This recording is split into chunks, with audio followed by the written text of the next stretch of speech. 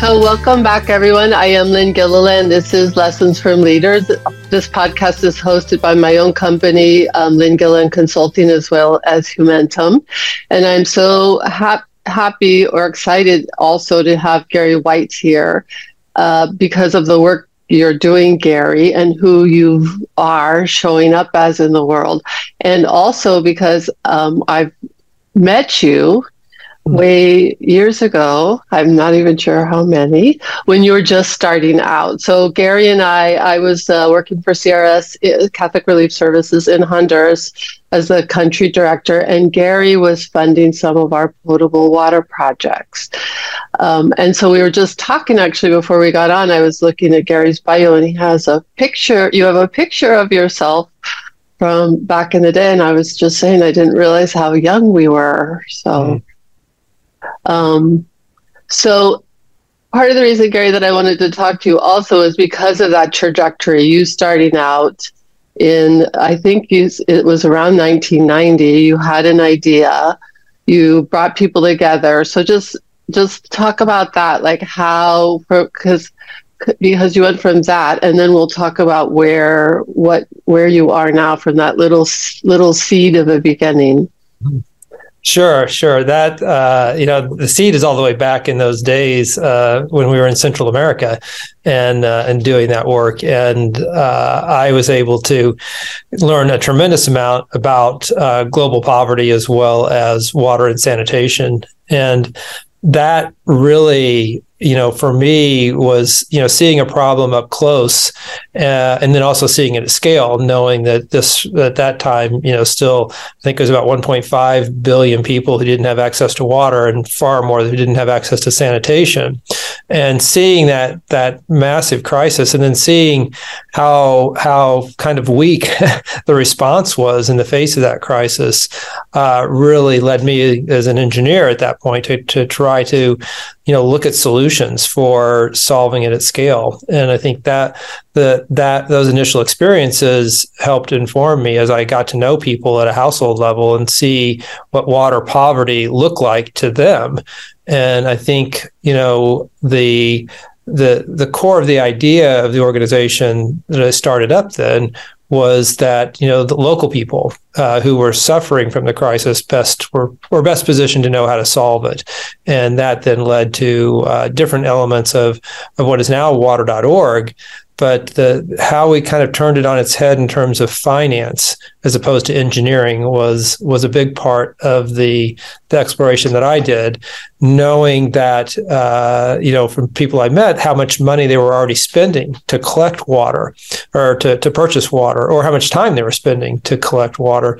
In fact, my thesis for my master's degree I did in the slums of Tegucigalpa, looking at how much time and money people were spending to secure water for their families and recognizing that there was so much wasted money in the system. If you could just help people get access to a small loan as opposed to giving them charity, they might be able to get the solution that was best for them and their family, and they could repay that loan. And this was much more scalable, in my view, than just continuing to raise more philanthropic dollars with our nonprofit. And so when did that, so in 1990, you had the meeting in the church basement, you got your first money, and correct me if I'm getting the story wrong. And then when did you start seeing having this other insight about what was needed? Was it like soon? Did it take years? It took a while. I kind of, skipped through some steps there. But yeah, in the early days, it was just about trying to, fund local NGOs who were doing water systems better than the rest, I guess you would say. So we had this extensive screening process that we would put partners through or potential partners through to see how they were doing these community projects. But over the course of those years, that was 1990 till about the early 2000s, that we were kind of going at it from that direction. But as I had more of these conversations, particularly as our work expanded beyond Central America into Asia, meeting a lot of poor women there who were telling me that, they needed access to water and toilets for health reasons, but also kind of safety and dignity reasons. There's in India in particular, there's a tremendous number of women who are assaulted every year because they're waiting until the cover of night to go out and defecate because they don't have any privacy.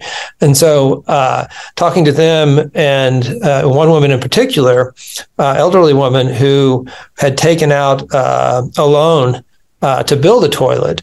And she had gone to a local loan shark, and she was telling me about her experience, and that, when I did the math on it, she was paying that loan shark 125% interest on that loan, and meeting other people who were spending 25% of their income just to purchase water in urban slums because they had no other way of doing that. And so recognizing that all this money was kind of sloshing around in the system, it's just like, let's try to get these folks access to affordable loans so that they can pay the connection fee to get connected to the local utility or to build a toilet. But the wall that we kept running into was that microfinance institutions, which were a natural fit for this, kept slamming the door in our face saying, there's no way we're going to do loans for water and toilets because what we make loans for, like sewing machines or cows or something that results in cash flow. And so it took us kind of de-risking this for these MFIs so that they would actually start making these loans. So we gave them money, grants to do market research, to build up their technical assistance and their marketing around water and sanitation, with the condition that they would then make these loans. And that's what became known as water credit. And now that's reached about 53 million people around the world, and about $4 billion in these microloans have kind of churned through the system. And we have more than 150 partners around the world who are doing this with us. So what I love the story, and there's more to the story. Like, we can talk about how, where, eventually you became water.org, and now you're also the CEO for WaterEquity. And what, because I'm interested in the attributes of leadership, it's like how did you, and you and I have talked about this, how did little Gary White from 20s, from that, think that he could do this? Like, and what you've told me is, or the last time we talked, you said, you're a social entrepreneur. Not, I was feeling like it's just in your DNA. Like, you could not have done anything different. Is that the way it feels to you? Yeah, I think once, I recognized that I had this need for social justice, or to pursue social justice, as many of us, at CRS back in the 80s had. Right. And then trying to match that up with engineering and this problem. And for me, there's I don't know who said it, but that expression that, your life should be about finding the intersection of the world's greatest need and your greatest passion. And I think that's what really rang true with me, trying to pursue social justice in the context of this issue. So I think that, yes, that was instilled in me, that kind of that service to others, instilled in me, at a young age. And I think that carried through to my professional career. And you match that up with, kind of an engineering curiosity, solution seeking mindset. And yeah, that probably is my DNA to be curious about things and asking, why not this? And I think that's what led to us, pioneering this concept that, people living in poverty, and particularly water poverty, aren't necessarily a problem to be solved as a market to be served. And once you start seeing folks as a market, then, you can look at moving beyond philanthropy. And to me, that was the great innovation, was to okay, can we as an organization create kind of this financial plumbing, if you will, that can connect, a woman making a few dollars a day to the global capital markets that, require at least a competitive financial return on their investment. And to that concept was just completely, foreign to everybody working as water NGOs. The assumption was that everybody was going to be equally poor and too poor to take out a loan. And what we've been able to do is kind of segment the market so that literally, tens of millions and hopefully hundreds of millions of people will be able to seek their own solutions by access to finance. And now that we have WaterEquity as an asset manager, raising that capital from the global capital markets, providing that competitive financial return, we can now help our partners around the world scale up these portfolios with even more capital. What I want to pull out from your story, from this story, it's because it's not just you alone. I know you work with lots of people, and we haven't talked about your co-founder. But what's so important to me about this story is the curiosity, the why not, the fact that, we put engineers in the box if they stay in their box. You didn't stay in your box. You didn't say, this is my lane, and I'm not going to look over there in the other lanes. And to me also, you kept saying yes, like, yes. You didn't say, no, that's not us, or we don't do that, or I'm an engineer. So to me, I think those are some of the things that I feel a little emotional, because that's what I hope for people, that we don't say, I just work with this thing, and so that thing is not my thing, so we're going to not go over there. You just said, at least in my mind, you said, yeah, let's go see it. And I said, I do want to mention your book because it is such a fabulous book. But part of what I loved about it was, so it is The Worth of Water. People can't see it. And the co-author is, yes, it is true, it is Matt Damon, because he is the co-founder. But what I love about it is because you just do tell the story of having those ideas and saying, well, why not? Does that, what comes up for you? Does that feel like what I'm saying is right for you, or am I missing some part of it that I don't see from the outside? No, that's exactly it. I think, being curious and being open to ideas outside of your own domain, or not just being open to them, but seeking them out. And I think that, these external forces that seem like they have nothing to do with what you're doing in your domain can have a lot to do with that. And I think for me that I went to the TED conference, the original TED conference, right.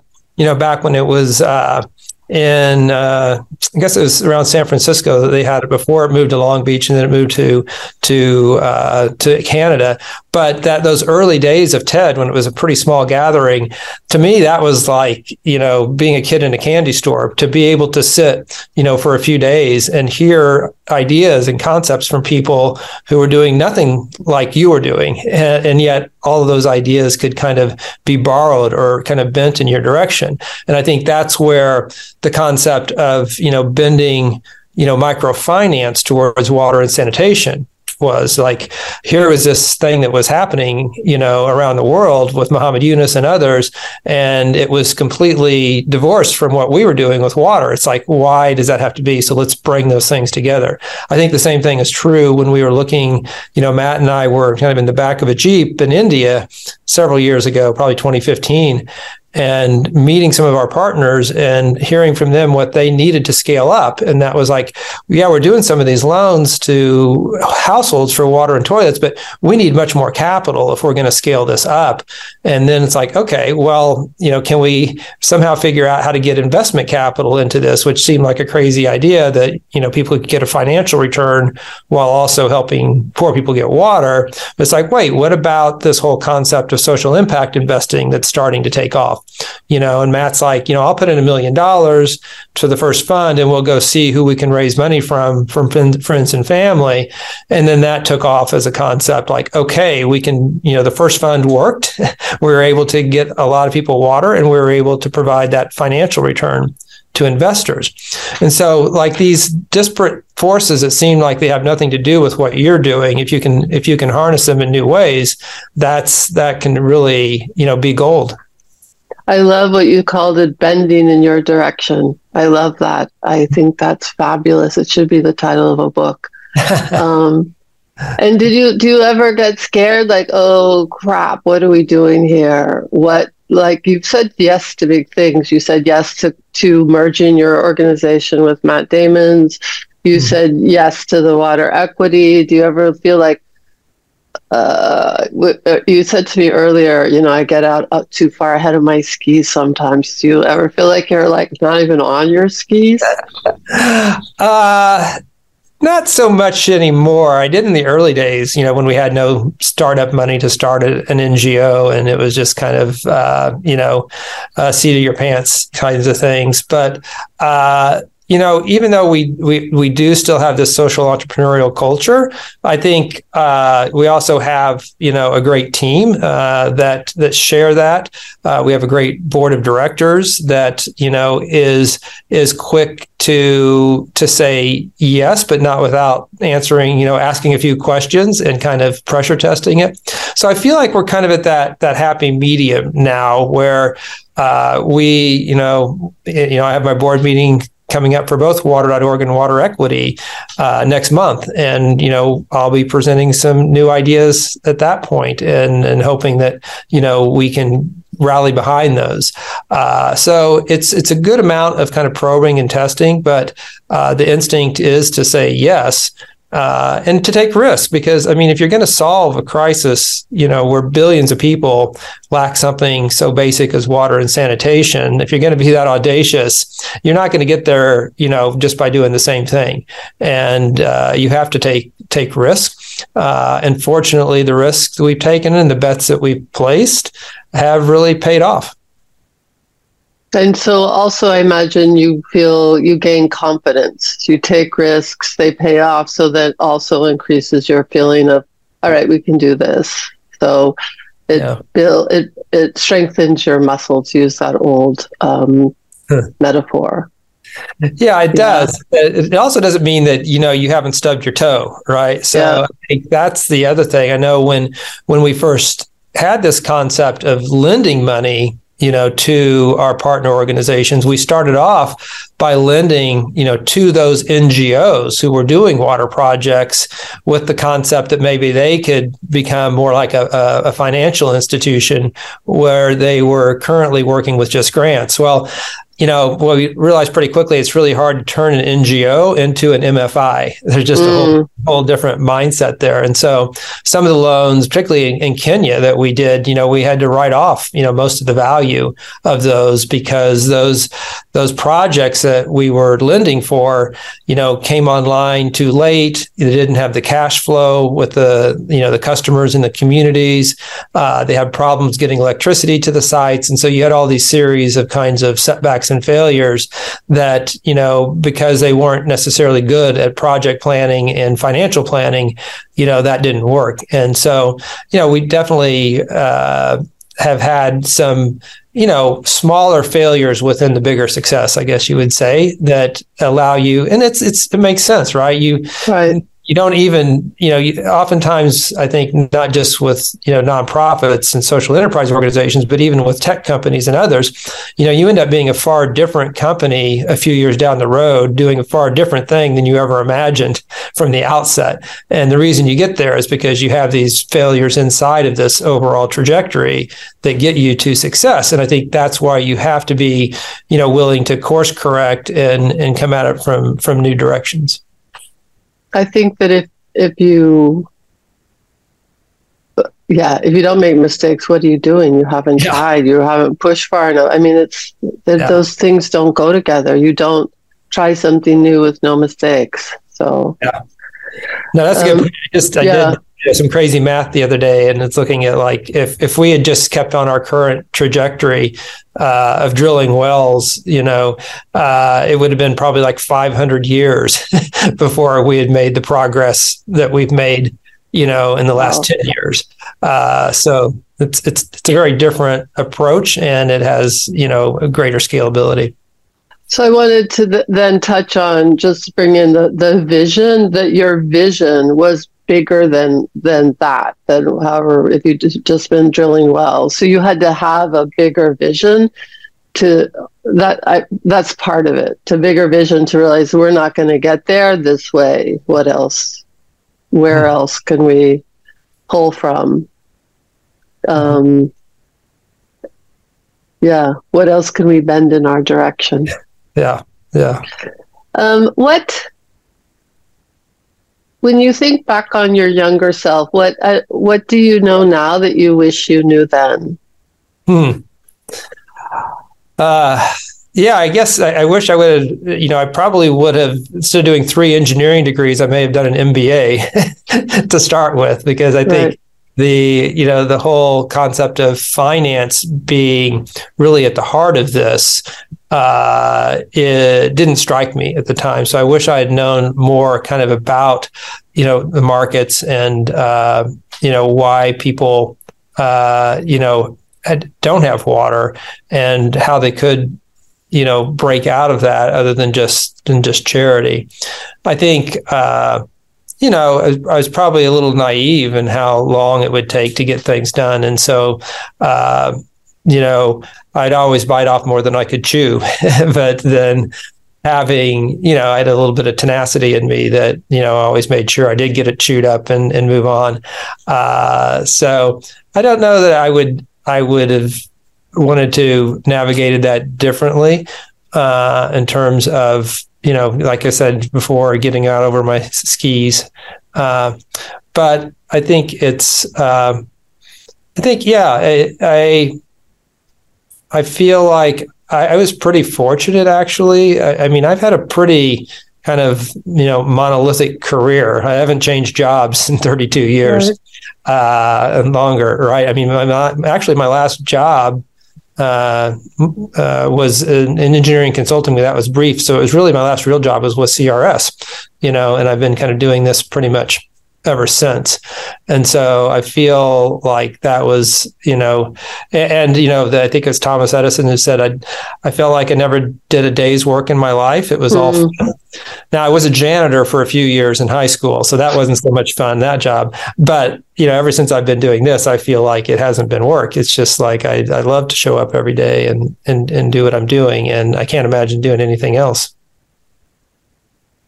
I attribute that a lot to your being curious and then, saying yes, and the universe, or however you want to think about it, rising to meet you. You have had some lot that you created, and then some things that just, who could have known that you would have met Matt Damon at a conference, and that you would have resonated with each other. And that's just like, you couldn't have mapped that one out if you had tried, right? No, that was, again, good fortune being introduced to him and seeing that he had started a water organization himself that was fairly young, and seeing how we could collaborate together and in Africa in particular. And then that just led to, a deeper kind of connection. We both kind of tenuously went into the relationship and kind of figured out who each other was. And we both felt comfortable in moving forward then with bringing the two organizations together. And that's been amazing. It's Matt is actually one of the world's water experts now. We've been doing this together, since 2009. And he just contributes immensely to the organization, both intellectually and meeting, with, finance ministers and World Bank and Davos and all the things that we do together. But he also is an incredibly strong financial supporter of water.org and WaterEquity. In fact, he's the largest individual contributor to water.org. So he does it all with us, and it's been a great relationship. And doing the book together, I think, was a lot of fun, as well as hopefully having some impact.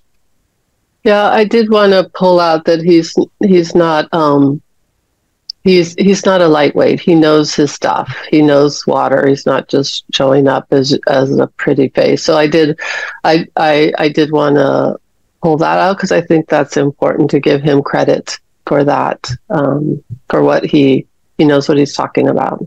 So, I do want to say to everyone that one of the things, it's really worth reading your book, Gary, because not only if you're interested in water issues, but it's also because I thought it was a great leadership journey book.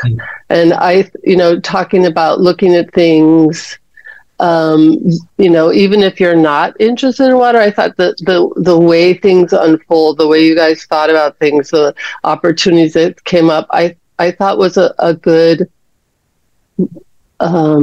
insight into how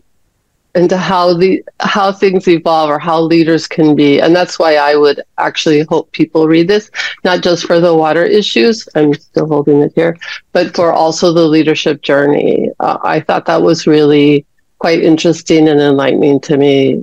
So I did want to say that. If you please do read the book.